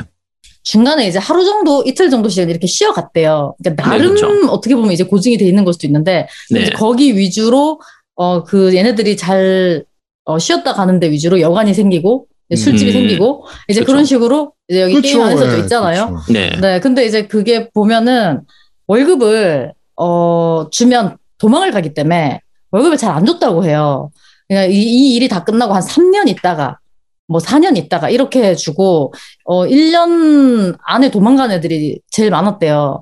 돈 적게 쌓였을 때 돈이 이제 많이 쌓이니까 이제 그렇게 하다 보면 자기들이 나름대로 살아가는 그 방법을 마련해야 되니까 그 항구에 가족들이 찾아오기도 하고 그래가지고 이제 같이 자고 가기도 하고 뭐 그랬다고 하더라고요. 그러니까 뭐 나름 이제 얘네들도 살아가는 방법이지 않을까요? 야, 현실적으로 만들어 놓은 거네요. 이게 하다 보면 현실적이기도 한데라는 생각이 들어요. 그러면 현실적인 걸로 하나 말씀드릴게요. 만장님한테 여쭤보고 싶은데 사람이 며칠 정도는 굶어도 안 죽을까요? 물 있게 아니면 물 없게요? 물 없이요. 물 없이면 물 없이면 한 3일? 사실 이 대항해시대를 하면 약간 이제 선원을 많이 태우고 하면 진짜 많이 먹는단 말이에요. 네. 그래서 옛날부터 많이 쓰던 꼼수가 내가 저기까지 목적지까지 가야 되는데 필요한 게 한 뭐 30일이 걸린다 하면 실제로 식량하고 물을 25일치만 가지고 가요. 왜냐면 그 밥값이 많이 들어가니까. 그렇죠. 25일치만 가지고 간 다음에 뒤에 5일은 굶어도 애들이 안 죽어요, 별로. 이거 대항해시대 4 같은 경우에도 실제로 한 25일 지나고 나면 그때부터는 바로 죽는 게 아니라 피로도가 올라가죠. 그렇죠. 물이 떨어졌습니다. 식량이 떨어졌습니다. 그러고 나서는 피로도가 올라가죠. 네, 피로도가 올라간 다음에 사람이 줄어요. 사람이 하나하나 줄기 시작하죠. 피로도가 많이 차면 그때부터 사람이 줄어요. 100부터 이제 사람이 점점 나가 떨어지고. 그렇죠. 그러면 바꿔서 말하면 뭐 당연히 굶어 죽은 거겠지, 걔들은. 근데 그러면 바꿔서 얘기하면 한 3, 4일은 굶어도 별로 안 죽어. 그러면은 일부러 그렇게 채워서 가는 경우도 많이 있었어요. 굉장히 현실적이네. 그런 식으로 하면 이게 돈을 좀 아낄 수 있으니까 많이 먹지 마. 뭐 이런 거지. 그렇죠. 애들 살 좀 빼야 돼. 그러니까 헝그리 정신이 부족하단 말이야. 그래서 요런 것도 사실 많이 썼었던 거고요.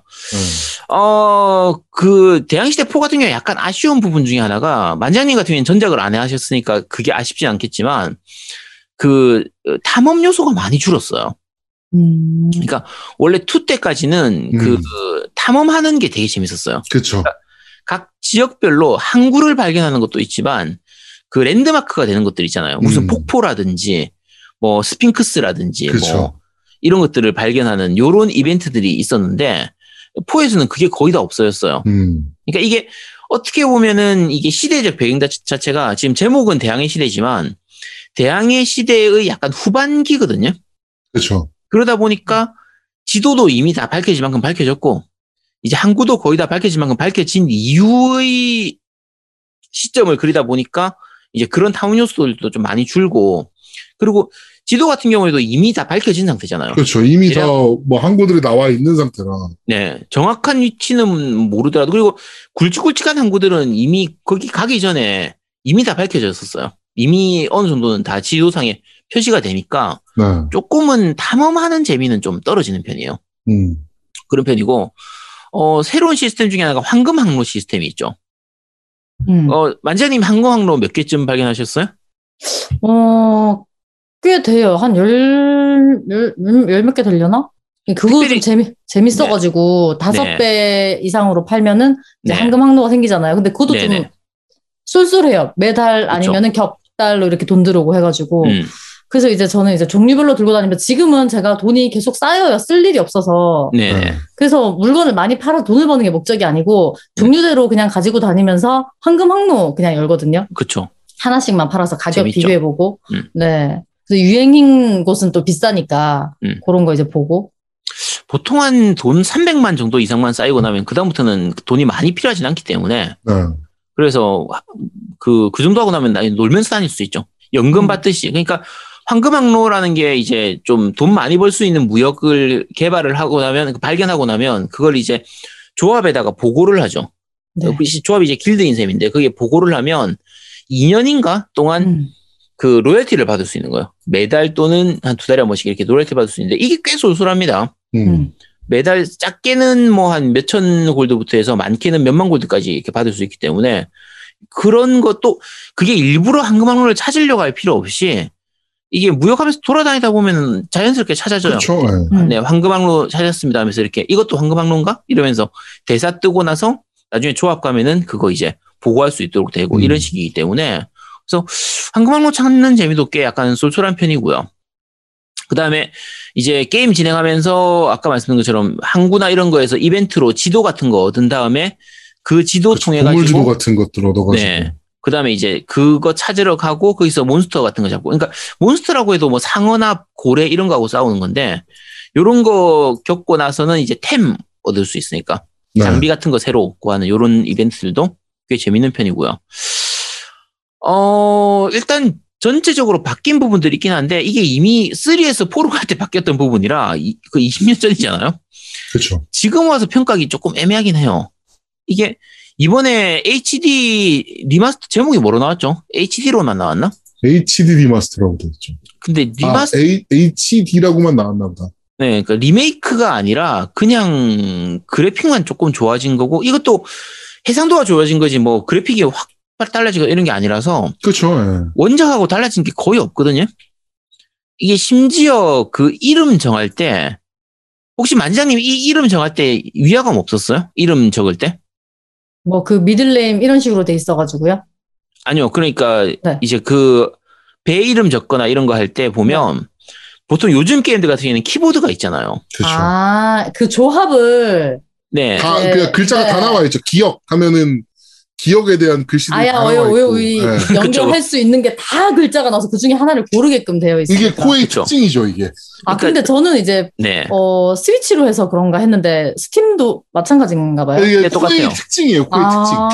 그러니까 그게 옛날에는 이랬어요. 옛날에는 이제 그게 폰트 라이브러리 방식처럼 이렇게 돼 있기 때문에 그냥 기억 누르면 각야, 거교, 고교, 구교 이렇게 돼 있어서 그 중에 내가 원하는 글자 찾아가지고 딱 고르고 하는 그런 방식으로 했는데 사실 요즘 시대에 키보드 한글 입력도 아니고 이걸 싶은데 옛날에는 원래 이랬으니까 그것까지 그대로 가져왔으니까 바뀐 게 없다는 얘기죠. 말하면. 그렇죠. 바뀐 게 없는 거고 음악만큼은 사실 되게 좋습니다. 만장님 이거 음악 어땠어요? 편해가지고 이게 처음에는 저는 자장가 같았어요. 안 그래도 졸려 죽겠는데 처음에 근데 그게 뭔가 이렇게 안정감이 들면서 잠을 잘 잘 수 있게 해주는 그 자장가 같은 느낌이 들더라고요. 네. 근데 지금은 이제 그걸 들으면 설레죠. 이게 똑같은 음악인데 처음에는 뭐지 왜 이렇게 자꾸 편안해지는 듯한 느낌이지 하다가 지금은 이제 들어갈 때 이제 그 노래가 나오면은 좋아요. 중독됩니다, 그게. 네. 일단 이 칸노요코 음악 자체가 정말 편하네요. 장시간 들어도 그러니까 짧게 들을 때는 뭐 좀 지루하다 이런 느낌이 있겠지만 오래 들어도 질리지가 않거든요. 그래서 장시간 해야 되는 플레이, 게임 해야 되는 이런 게임에서는 되게 잘 맞는 편이고요. 자, 그러면 완장님한테 한번 여쭤볼게요. 자, 이 대항해시대 4를 다른 사람이 이거 재밌어요. 저도 사볼까요? 라고 하면 추천할 것 같아요? 안 할 것 같아요? 저한테 그렇게 물어보신 분이 있었어요. 네. 고민된다는 분들도 많이 있었고. 네네. 재밌다고 하시고 재밌어 하는 게 느껴지긴 한데 그게 어느 정도 재밌냐? 이렇게 물어보시더라고요. 네네. 그래가지고 제가 이제 뭐라고 말씀드렸냐면 그때가 이제 제가 2일차였거든요. 네. 이틀 차인데 방종을 계속 못하고 화장실을 못 가고 있다. 그 정도다. 일단 이렇게 말씀을 드렸어요. 방종 시간보다 제가 계속 몇 시간씩 늦게 방종을 했거든요. 새벽 2시에 방종하시고 막. 그러니까 화장실 가야 되는데 조금만 이거 하고 화장실 가야 되는데 화장실 못 가겠는 거예요. 그러니까 문명할 때 같은 느낌? 그런 느낌을 저는 받았어요.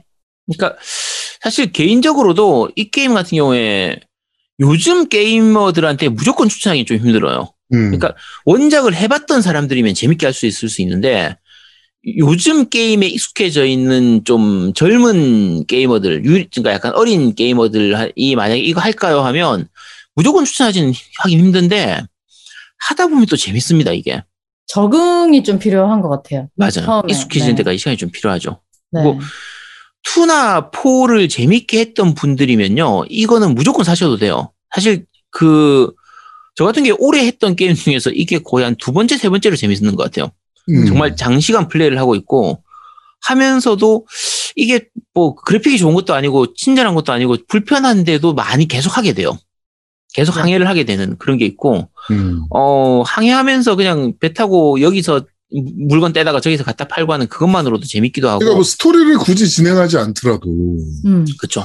뭐 여기 가서 이거 사다가 뭐 단가 보고서 이거를 사다가 갖다 팔까 뭐 막 이런 거 고민하고 그런 게 진짜 또 어떻게 보면 대항해시대의 또 재미 중에 하나라서. 그렇죠. 지루하지 않게 잘 만든 게 여러 가지 요소들이 음악도 계속 들어도 편안하고 근데 이제 그게 지루하지가 않아요. 지루하지가 않고 너무 자극적이지 않으면서 그다음에 이게 게임을 풀어나가는 방식도 전투만 한다거나 교역만 한다거나 이렇게 딱 고정된 게 아니고 약간 그 자율성이 있어요. 어느 정도 지방 함대 뽑아서 일 시키고 그다음에 뭐 나쁜 소문 퍼뜨리는 것도 있고 신선을 그렇죠. 맺고 뭐 위협을 가하고 뭐 이런 식으로 위압을 가하고 이런 식으로 이제 적을 방해하고 점유율 떨어뜨리고 돈 벌고 하는 게 나름대로 또 자기만의 방식으로 조금은 다르게 풀어나갈 수도 있어서 그렇죠. 네, 선택사항이지만 지루하지 않게 할 수 있고 전투 같은 경우에도 또 백병전도 있고 포격전도 있고 또 그렇잖아요. 네. 그래서 그런 게 처음엔 좀 복잡하게 느껴져요. 근데 이제 알수록 재밌더라고요. 그러니까 만장님 말씀하신 것처럼 그 전투를 할 때 내가 배를 만들 때 전함을 만든다고. 그러니까 실제로 상선용 배하고 전투용 배하고는 전혀 다르거든요. 그렇죠. 상선용 배는 이제 선원은 작게 넣고 이제 짐을 많이 실어야 되니까. 그리고 가볍고 빠르게 이렇게 진행을 해야 돼. 만들어야 되고 전투용은 묵직하게 만들고 선원 많이 싣고 무기 많이 실을 수 있도록 이렇게 해야 되니까 짐은 거의 못 실죠. 이런 식으로 만들어야 되니까 아예 컨셉 자체가 다르게 만들어지는 거고 싸울 때도 근접전 중심으로 백병전 중심으로 싸우는 배를 만들지 아니면 약간 멀리서 대포 쏘는 쪽으로 만들지 이거에 따라서 전략도 좀 달라져야 되고 네. 이제 도시 같은 경우에 그 적 세력이 점령을 하고 있는 도시면 내가 거기 가서 무역을 할 수가 없단 말이에요. 그렇죠. 그러면 그 지역을 뚫기 위해서 여러 가지 전략을 세워야 돼요. 그 지역의 점유율을 기존에 있는 세력의 점유율이 100%인 상태면 내가 무역을 못하니까 그거 떨궈야 되니까. 그렇죠. 그걸 떨구기 위해서 공격을 하든지 뭐 나쁜 소문을 퍼뜨리든지 뭐 여러 가지로 이제 돈을 준다든지 그렇죠. 매수를 하든지 이런 식으로 해서 해야 되니까 그런 요소들이 약간 전략적인 부분이 들어가서 은근히 하다 보면 좀 파고들 요소가 있어서 꽤 재밌습니다. 네. 재밌는 편이라 어쨌든 이게 굉장히 이 시절의 코에 게임이 항상 그렇지만 플레이 타임은 엄청나게 깁니다. 정말 징그럽게 길죠. 그 플레이 타임. 네.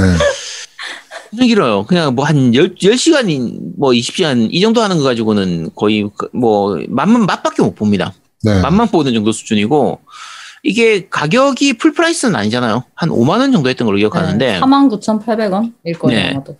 그래서 이 정도 가격이면은 이 정도 볼륨이면은 충분히 괜찮은 것 같아요. 그리고 이게 또 이번 4 HD 버전이 파워키트 포함 버전이라 가지고. 야, 근데 지금 나와서 파워키트 포함 안 되면 그것도 좀 이상하지. 그럼 욕먹고. 그래도 코에인데. 그건 있어요.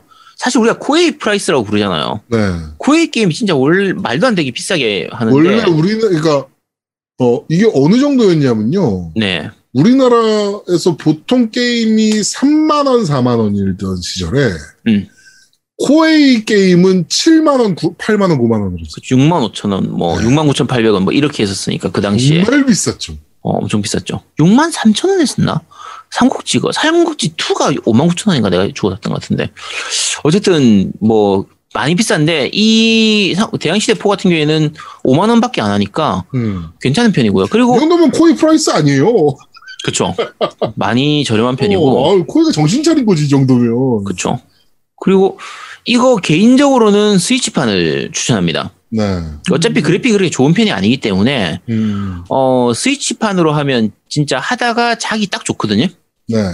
자기 전까지 무역하고 뭐 이제 배 타고 있다가 깨어나 보면은 애들 굶어 죽어 있는 요런 거를 볼 수 있기 때문에 참고로 만장님은 이제 잘 하시겠지만 언제가 세이브 포인트냐면 항구를 떠나기 전에는 꼭 세이브를 하시도록 하세요. 그렇죠. 항구를 나가기 직전에 세이브를 하시고 세이브할 때 기존 세이브 데이터에 계속 자꾸 덮지 말고요. 한 몇 시간에 한 번씩 밑에 칸으로 넘겨줘야 됩니다. 세이브 이거 슬롯이 굉장히 많거든요. 네. 이게 대항시 3였나는 세이브 슬롯이 되게 적었던 걸로 기억해요. 근데 이거는 세이브 슬롯이 어마무시하게 많기 때문에 웬만하면 계속 한 칸씩 내려가면서 이렇게. 저는 이제 그거 다 돌았어요. 다 돌았는데. 네, 한 바퀴 돌았군요. 네, 돌았는데 이제 그 한 번 제가 한 1시간 정도 돌아간 적이 한참 이제 무역할 때. 네. 1시간이면 진짜 열심히 무역을 했는데 이제 제가 죽은 적이 있었어요. 그래가지고 이제 항구 들어갈 때 저장하고 나올 때 저장하고 무조건 2번 저장하는 시스템으로 하다 보니까 다 돌아갔고 그다음에 제가 되게 시청자분들이랑 많이 웃고 훈훈했던 게 있었는데 네. 뭐냐면 이제 스팀에 대항해시대 4 with 뭐 파워키트 HD 버전 이렇게 게임 들어가서 평가를 보시면 되게 재밌는 평이 많아요. 재밌는 평이 많은데 아까 전에 이제 뭐 가격 말씀하셨는데 가격 관련된 것도 보면 이분 같은 경우에 굉장히 길게 적어주셨는데 1999년 여름에 용산에 가서 43,000원에 나왔던 게임 20여 년 흘러서 무려 스팀으로 한글화로 나왔다. 그때는 코에이가 한국에서 잘 나갔을 때다. 전년도인 98년에 삼국지 6편 조조전이 나왔을 때였으니까 그때는 게임 정보를 월간 잡지를 사서 읽어야 할 수 있었는데 발매 전에 사탄 대작이 나온다고 게임 잡지에서 CD에 데모를 넣어줬다. 그리고 너무 데모가 재밌어서 여름방학에 용산 가서 45,000원짜리를 2,000원 싸게 43,000원 주고 큰 돈으로 샀다. 이렇게 거의 일기처럼 가격을 다 적어놨어요. 그래서 이게 진짜 가격이나 이런 게 굉장히 인상 깊게 느껴지는 부분이구나. 뭐 이런 생각도 들고 그 다음에 좀 재밌거나 험악한 글도 있는데 어떤 분들은 이렇게 적어놨더라고요. 고이 놈들아 이 리터치판을 끝으로 너희한테 빚진 거 다 갚았다. 이자까지 쳐서 앞으로 다시는 만나지 말자. 이렇게 적었는데 지금 110시간 넘게 플레이 중이에요. 그 사람이? 네. 아니 이게 도대체 손절을 하겠다는 건지 말겠다는 건지 모르겠고 어떤 분은 또 이렇게 적어주신 분이 있어요. 10몇 년 전 게임이 툭툭 끊기고 잘하는 짓이다. 역시 맞아. 역시 이제 여기에요. 뭐 자데이 이렇게 총독부 선물하게 누르면 튕기는 버그까지 있네. 하면 할수록 추태다. 라고 이분도 적으시고 지금 100시간 넘게 하고 있어요. 약간 뭔가 애증이 아닌가 이 정도면 다들 그만큼 그러니까 대항해 시대 팬층이 정말 두텁긴 해요 우리나라에. 그런 것 같아요. 네. 이게 아까 만지장님이 그 문명할 때하고 비슷한 느낌, 화장실 못 가는 요걸 얘기하셨는데 네. 실제로 이거 하면 그 이런 류의 게임 할 때 항상 느끼는 건데요. 예를 들면은 리스본에서 사가진 물건을 뭔가 사가지고 뭐 예를 들면은 뭐 로마 쪽이나 뭐 암스테르담 가가지고 물건을 팔았다. 여기까지만 하고 자야지. 리스본에 사면서는 그 생각을 해요. 사면서는 자 여기서 샀으니까 요거 암스테르담 가서 갖다 팔고 바로 자야지 했는데 암스테르담 가면 또 뭔가를 사. 그러면 사서 다시 팔아야 되거든. 그렇지. 요거 사가지고 이스탄불 가서 팔고 그것만 팔고 자야지. 이스탄불 가면 또 뭔가를 사고 나면은 요거 사서 다시 리스본 가서 팔고 다시 이제 자면 되겠다. 그거 반복하다 보면 한두 시간은 그냥 훌딱 까버리거든요. 그렇죠. 그렇게 진짜 되는 것 같아요. 그러니까 사람들이 이렇게 얘기해놓고 100시간 넘게 하고 그다음에 제일 추천을 많이 받은 댓글이 이거예요. 딱 8글자예요. 외상값 갖고 갑니다. 이 댓글이 그러니까 평이 가장 많은 추천을 받았는데 이분은 막상 게임을 1시간도 안 했어요. 이제 내가 어렸을 때 대항해 시대를 정식 버전으로 못 샀기 때문에 지금 와서라도 바빠서 게임을 못 하지만 내가 사주겠다. 이거죠. 근데 그거에 공감을 한 분들이 되게 많았고. 왜냐면 대항해시대 2까지만 해도 우리나라에 PC 게임을 산다라는 개념이 별로 없을 때긴 해요. 맞아요. 그런 글들이 많더라고요. 네, 그래서 때문에 외상값이라고 생각할 수도 있죠. 네, 그래서 제가 그 외상값 갚는 건 진짜 기억에 많이 남는 게 저한테는 이 삼국지 2가 그랬었어요. 우리 때는 삼국지 2가 정식 발매가 안 됐었기 때문에 당연히 그때는 불법 복사 그 본으로 해가지고 삼국지 2를 플레이를 했었거든요. 그렇죠. 그때는 영문판이었습니다. 이제 조조가 카오카오로 나오던 그 시절이니까. 카오카오, 여포가 루브. 그렇죠. 근데 그걸로 유비가 류페이 나오는 그 시절이었는데 그걸로 플레이를 한참 하다가 한참 지나서 몇 년 후에 그러니까 일본어판으로 거의 3, 4가 나오고 나서 삼국지 2가 국내에 한국어판이 나왔죠. 한국어판이 나왔거든요. 네. 그래서 제가 그때 예전에 불법 복사했으니까 그거 빚 갚는 느낌으로 삼국지 2를 내가 사줄게 해서 사고 나서 한 300-400시간 더 했거든요. 삼국지 2는 정말 명작 중에 명작이라. 그쵸. 훈훈하더라고요. 뭔가 이 평이 다른 게임이랑은 분위기가 전혀 달라요. 이런 글들이 진짜 많고, 그 다음에 평이 복합적이에요. 진짜 안 좋게 얘기한 사람도 있고, 뭐 좋게 얘기한 사람도 있고, 나름 욕은 하지만 100시간째 플레이 중. 네. 근데 비추천을 해놓고 100시간, 110시간, 뭐 120시간, 뭐 이렇게 하신 분들도 있고, 저는 뭔가 훈훈하더라고요. 그쵸. 네. 이게 저런 게 있어서 그래요. 그러니까 되게 옛날이잖아요. 이 삼국지2도 마찬가지지만 대항해시대 시리즈를 되게 옛날에 했잖아요. 우리 정말 중고등학생 때란 말이지. 그렇죠. 그러다 보니까 이걸 플레이하고 있으면 그때 생각이 나요. 맞아요. 네, 그때 친구들이랑 놀았던 것들이라든지 그때 당시에 뭐 이런 재미있는 일이 있었는데 뭐 친구들이랑 뭐 못된 짓 했던 것들 뭐 이런 것들도 생각나고 네, 뭐 그러다 보니 자꾸 이제 그 옛날 생각 추억에 빠지는 거죠 사람이. 그렇게 돼서 그런 느낌인 것 같아요 그냥. 네. 좀 애증의 관계. 네. 그렇습니다. 만지장님 또 뭐 또 에피소드나 뭐 재밌는. 저는 이제 제가 좀 소름 돋았던 적이 있어요 게임을 하면서. 네. 이제 제가 초보한테 추천하는 캐릭터인 이제 라파엘을 만파일이라고 이름을 바꿔가지고 지금 플레이를 하고 있는데 네. 이제 지금은 거의 약간 후반대에 접어들었는데 이제 극초반에 스페인을 잘못 건드렸어요. 그래가지고 미친 듯이 쫓아오는데 얘가 이제 거의 막보스급의 그런 애니까 제가 이제 너무 발리는 거예요. 그래가지고 막 유럽 위에까지 도망가고 쫓겨나고 막 빌었어요. 한 4번인가 계속 친선을 먼저 요청했는데 계속 이제 거부하다가 막 받아주더라고요. 그리고 겨우겨우 돈 모아가지고 뭐 배 사고 지중해 쪽 돌다가 아프리카 지나고 그래갖고 이제는 조금 돈 벌고 제가 배도 괜찮은 거 타고 좀 이제 삶의 여유가 생겼어요. 네. 근데 이제 그러고 동남아시아 쪽을 갔는데 거기는 좀 분위기가 다른 게 이미 항구가 점유가 다 돼 있어요. 100%, 100%, 100%. 다른 데는 안 그렇거든요. 네. 그래서 파고들 틈이 1도 없는 거예요. 그래가지고 이거 왜 이러지? 이러고 이제 스토리를 진행하면서 조금씩 이제 제 지분을 늘리기 시작하고 이제 신나게 썰고 다녔어요.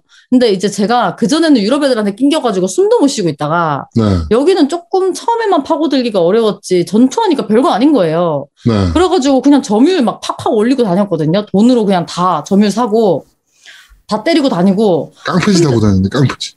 네. 근데 그러다가 제가 갑자기 소름이 끼치는 게 약간 실제 역사랑 겹치면서 네. 실제로 포르투갈에서 1498년에 그 바스코 다가마가 그 네척의 군함을 끌고 희망봉을 지나가지고 캘리컷을 가요. 지금 캘리컷 나오거든요.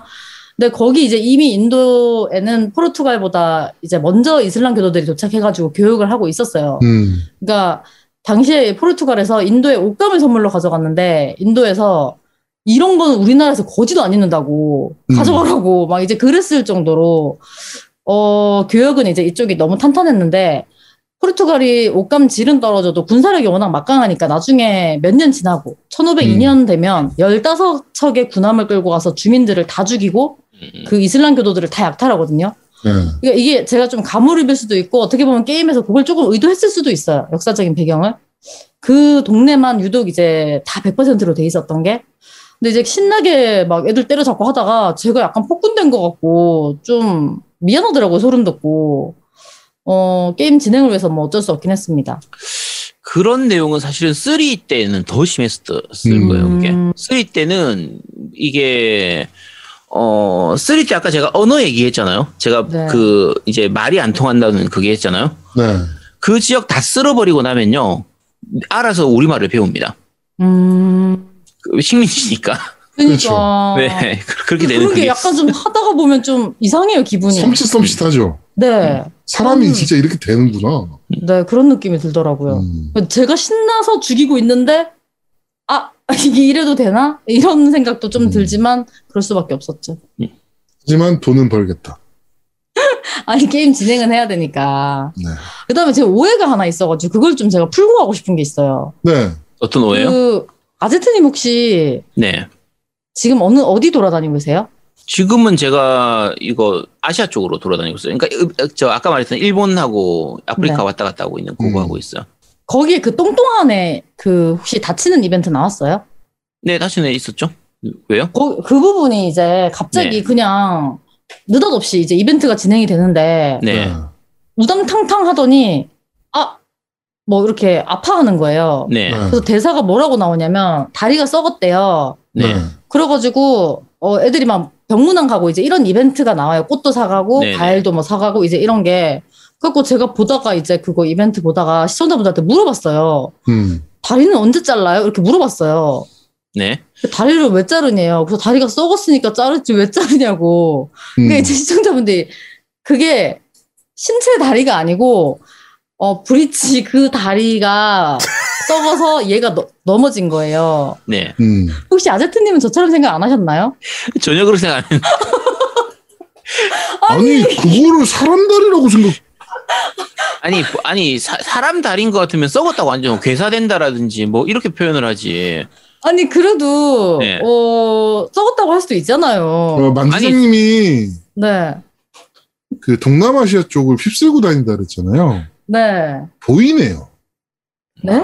보이네. 아니, 그쯤이긴 한데 네. 아니 왜냐면 저는 이제 여기 그 의사를 이제 좀 뭐 주려나 그런 네. 이벤트인가 뭐 이제 이런 생각을 했죠. 얘가 다쳤으니까 이제 다리를 자르면서 의사가 등장하나 그거를 기다렸어. 이게 새로운 친구를 맞이하고 싶어서. 네. 근데 갑자기 저 계속 채팅창에 물음표가 뜨면서 저만 다른 세계에 있는 것처럼 대화가 안 통하는 거예요. 그러니까 그 기본적으로 다리가 썩었다고 표현을 안 하죠. 다리 같은 경우는 고장났다. 다리가 부서졌다. 뭐 이렇게 다리가 다쳤다. 다리가 부러졌다. 이렇게 하지. 아니 그러니까 잘 있다가 갑자기 다리가 썩을 리가 없잖아요. 아니 그러니까 근데 오히려 반대로 생각하면 저희가 네. 건너는 다리가 그렇지. 그 노미니 말씀하신 것처럼 부서지거나 그렇지. 그렇게 얘기하지. 다리가 고장났다. 다리가 부서졌다 그러지. 다리가 썩었어. 이렇게 얘기는 잘 안 하지.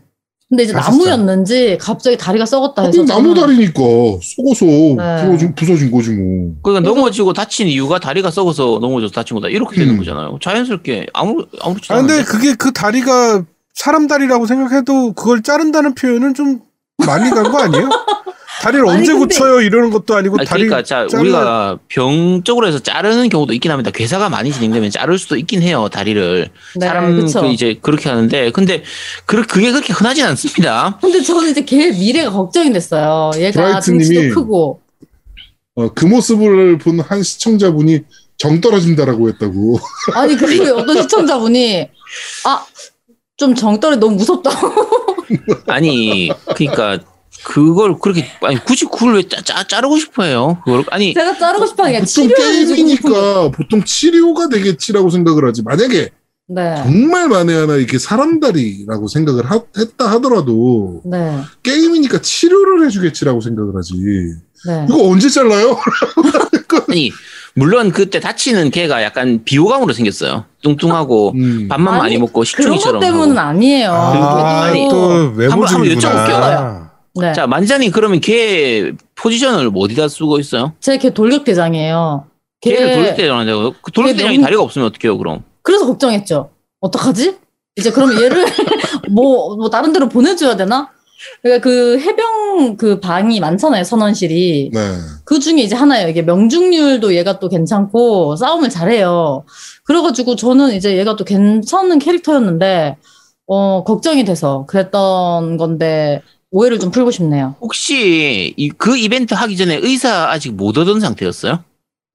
저는 애들이 의사 캐릭터? 적었어가지고 네네. 의사로 넣을 수도 있었지만 딴 데 넣고 막 이제 하다 보니까 이제 의사로 짱 박아놓을 애가 없었어요. 그래가지고 이제 좀 애들이 나왔으면 의사가 좀 나왔으면 했죠. 의사 캐릭터가 사실 그 앞에 다른 캐릭터가 있는데 기억이 잘 안 나. 이름이 잘 기억이 안 나는데 근데 지금 국내난도프님이 말씀하신 게 채팅으로 말씀하시는 게 이게 다리를 자르더라도 안타깝다 이러는 느낌이 아니고 오 의사 나오나? 이러고 있었다던데. 아니 그래도 저는 걱정이 됐어요. 그리고 이제 더 썩을 수도 있으니까 빨리 수술을 해줘야 되지 않나. 어떡하지? 더 썩을 수 있으니까 빨리 잘라줘야 된다.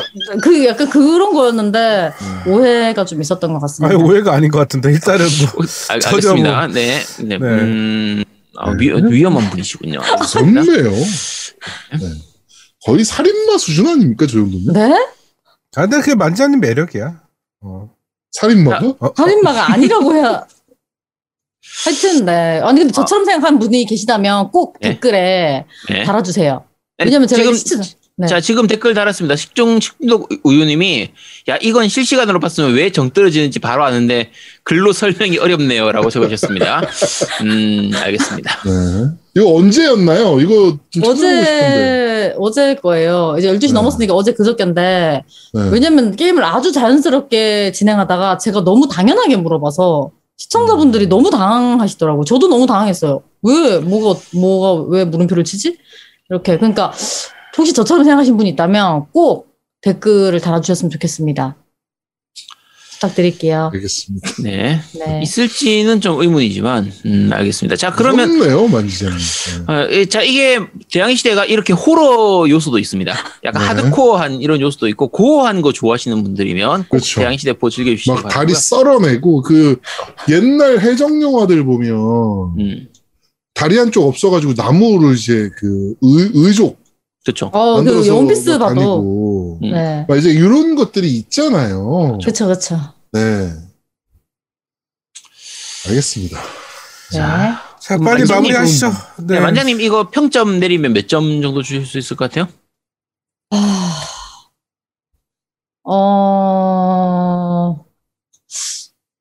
3.7점이요. 5점 만점에. 5점 만점에 3.7점요? 네. 그냥 100점 만점 기준으로 해가지고 한 74점 이렇게 하면 안 되나요? 근데 그래도 됩니다. 아니, 보통 점수는 10점 만점이거나 100점 만점 둘 중에 하나 들어오잖아요. 아니 영화 평론할 때 별 5개로 주는 거 모르세요? 이게 영화입니까? 아니 저는 이제 그런 몰입감을 가지고 있었다. 만약에 다리를 썰었다면 몇 점으로 올라갔을 것 같아요? 현실감이 있으니까 4점. 아, 알겠습니다. 다리를 썰었다면 4점. 네, 다리를 못 썰어서 0.3점 감점됐군요. 알겠습니다. 사실 저 같은 경우에 이 게임은 리터너라고 반대인데 처음 플레이할 땐 60점 주고 싶었어요. 처음 플레이한 딱 소감 받자마자 첫날 플레이하는 건 60점 정도 주고 싶었는데 그때 그랬잖아요. 저한테도. 네. 너무 변하다. 네, 너무 묘하다 게임 이거 이러면서. 근데 이게 하면 할수록 재밌는 거야. 게임은 역시 그래픽이 전부가 아닌 거야. 아제트가 정말 웃기게 변한 게요. 처음에 게임을 플레이할 때는 이거 좀 그런데 이제 와서? 라고 하더니 100시간, 200시간. 그러더니 내가 잠을 못 자기 시작하는 거니까 다음 날부터. 이 진짜 오늘 플레이할 게임, 그러니까 올해 플레이한 게임 중에서 지금 제일 플레이 타임이 길어요 이게. 네. 제가 고민하고 점수를 4점 이상, 그러니까 말하자면 90점, 80점 이상 못 준 이유는. 네. 처음 시작하는 사람들한테 너무 어려워요. 제가 이제 그런 입장이니까. 그것만 맞아. 넘으면 그냥 이제 문명 같은 느낌이라고 생각하시면 될 것 같아요. 알겠습니다. 네. 자, 오늘, 그런데 말입니다는 대항해시대. 코웨이의 전반적인 게임들도 한번 좀 살펴봤고요. 네, 대항해시대. 특히 4 HD 파워키트 HD 버전에 대해서 좀 얘기를 좀 나눠봤습니다. 우리 만지장님을 새로운 게임의 세계에 이게 퐁당 빠뜨릴 수 있어서 저는 또 기분이 좋네요. 네, 이번 게임으로 인해서. 네, 저도 제아두모님을 공포게임의 세계로 꼭 빠뜨리고 싶습니다. 저는 그럴 일이 없어요. 네, 걱정하지 않으셔도 됩니다. 그거는. 네. 자, 이번 주 그런데 말입니다. 여기까지 진행하도록 하겠습니다.